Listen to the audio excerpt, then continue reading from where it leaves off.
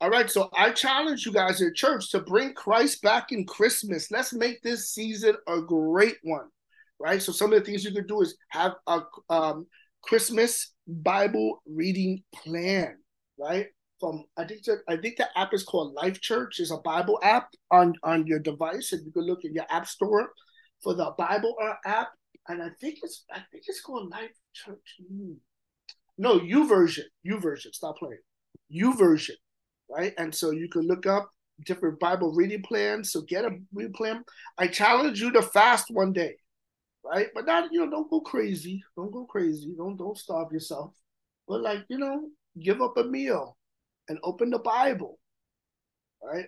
Starve your flesh, feed your soul. I challenge you to listen to more Christian music, Christian Christmas music. Watch a Christian Christmas movie and decorate the house. I was at the Panana house and they have a beautiful Christmas tree. And I challenge you to prioritize joy, celebration, and worship.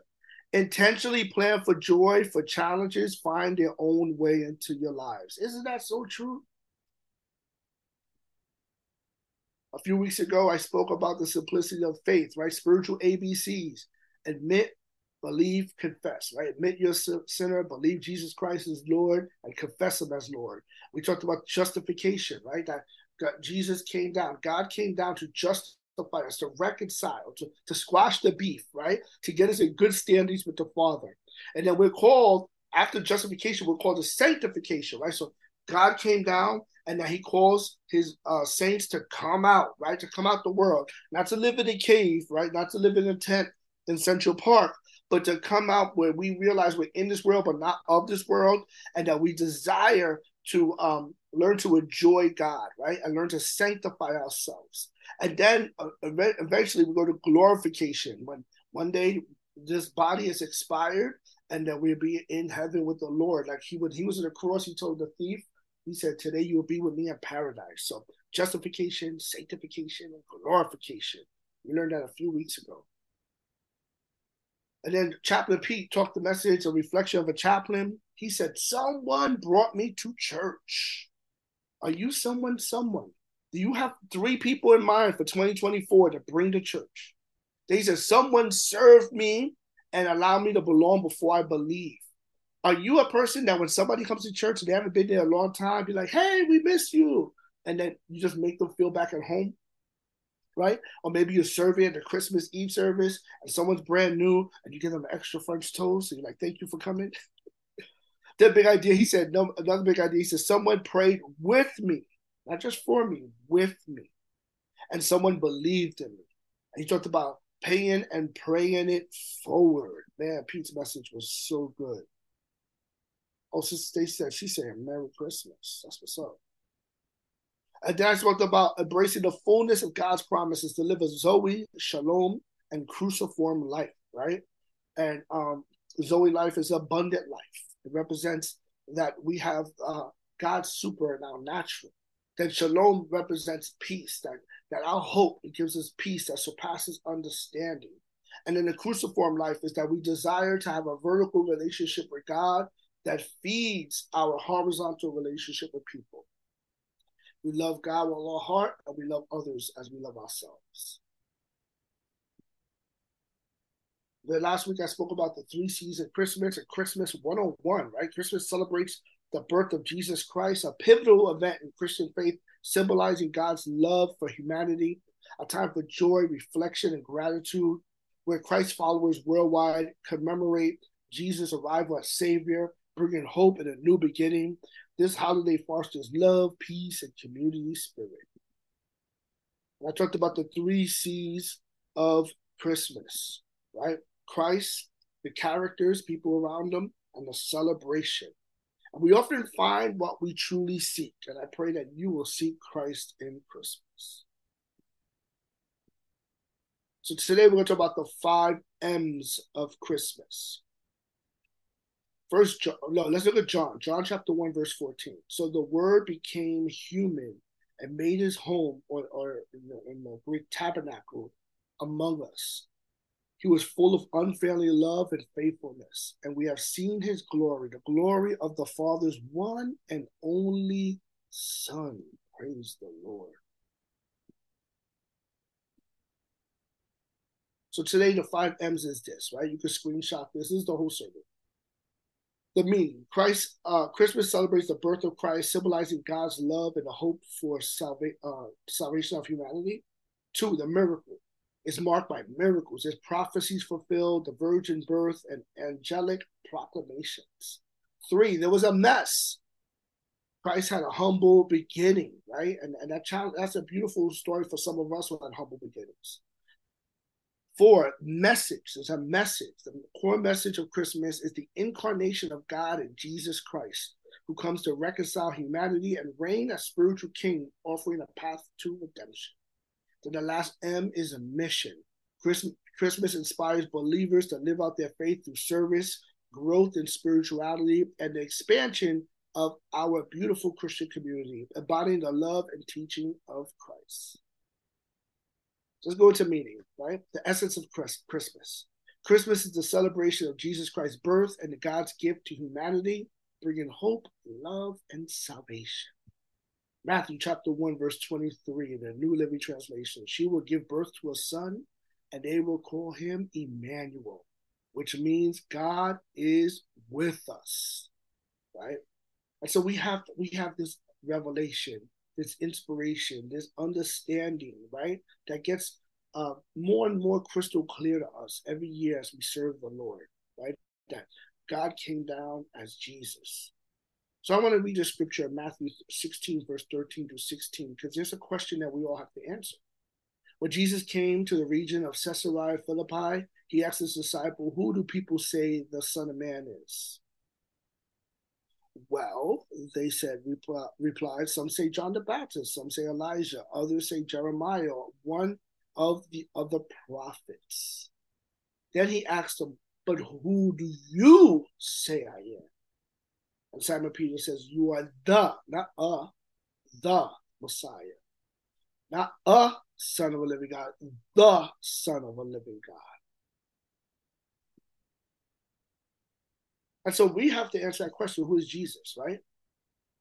You know, I read the biggest Christmas tree. I don't know if this is still standing. It was like in Dubai, and one of the big hotels in beautiful Dubai, right? In a wonderful Muslim country. Not here, but in a wonderful Muslim country. Why? Because the Christmas tree is inclusive, which is fine. But as followers of Christ, there has to be a time when we bend the knee that Jesus Christ is Lord, right? Everything in your life and everything in the eternity is determined how you answer the question, who do you say he is? The question is not who is Jesus to you, but who is Jesus, right? Jesus, the incarnate God, the God-man, the one is one of the most crucial, critical, and neglected aspects of our theology. People love Jesus as long as we're not too clear who he is. He is not a savior, he's the savior. Jesus Christ is not a way, a truth, and a life. He is the way, the truth, and the life. And there's no way to be reconciled to God except through him. So that's the meaning, right? Jesus Christ is the Son of God, the King of the cosmos, right? He reconciled us, and now he rules and reigns. So then the second M is the miracle, right? Many miracles, many Old Testament prophecies were fulfilled at the birth of Christ. How, where, when he was born was all prophesied. The virgin birth, the angelic announcements, right? Matthew chapter 1, verse 22 to 23 says, all this occurred to fulfill the Lord's message through his prophet. Look, the virgin will conceive a child. She will give birth to a son. They will call him Emmanuel, which means God is with us. The Bible tells us that Jesus came to do three things. He came to have my past forgiven, so I can have a purpose for living and a home in heaven. So the miracles of Jesus should teach us to believe in the impossible, to trust in God's plans, and to seek the miraculous. Amen. Then there's the mess, right? We talked about the meeting. We talked about the miracle. Now let's talk about the mess. God bless this mess, right? Luke chapter 2, verse 4 to 8. And when Joseph was and because Joseph, the stepfather, was a descendant of King David, He had to go to Bethlehem in Judea during a census, David's ancient home. He traveled there from the village of Nazareth in Galilee. He took with him Mary, his fiancée, who was now obviously pregnant. And while they were there, the time came for her baby to be born, Jesus, right? She gave birth to her first child, a son. She wrapped him snugly in strips of cloth and laid them in a manger because there was no lodging available for them. That night, there were shepherds laying in the field nearby, guarding a flock of sheep, and that's when the angels appeared to the shepherd, and the shepherd came, right? The shepherd kind of gave the baby shower. So I believe there was no room, right? Now, the inn wasn't like Quality Inn Hotel or the W. More than likely, it was like an upper room in somebody in Joseph's family, right? Another room in somebody's family. So it wasn't just that the inn said no, it was Joseph's family that probably said no. And they probably said, who the real baby daddy?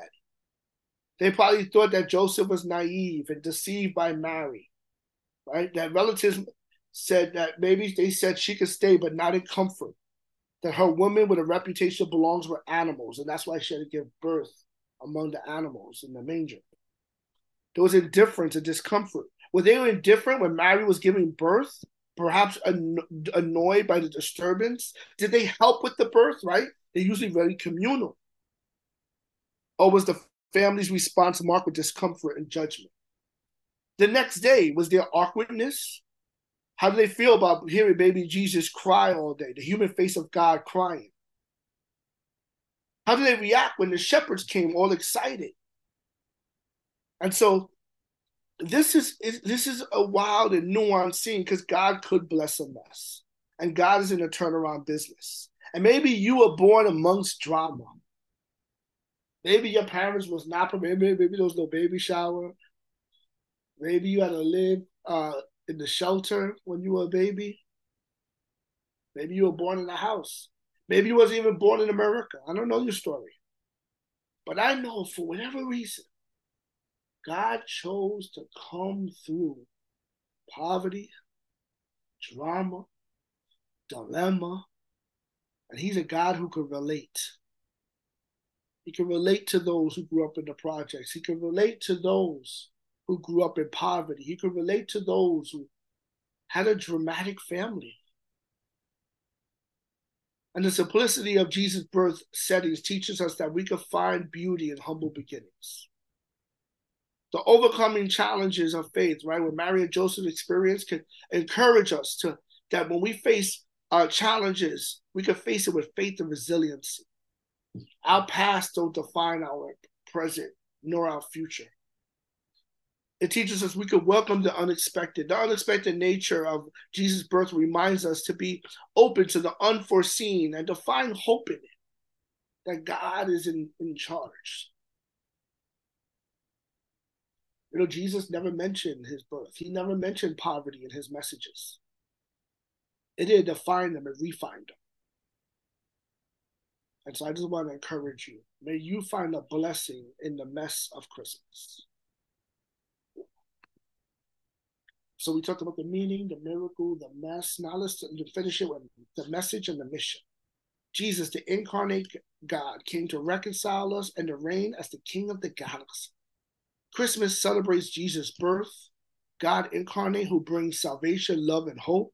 As Christians, we share this joyous news, embracing and spreading his message of peace, reconciliation, and eternal life for all. And how do we do this? Right? We get spirit-filled and spirit-spilled.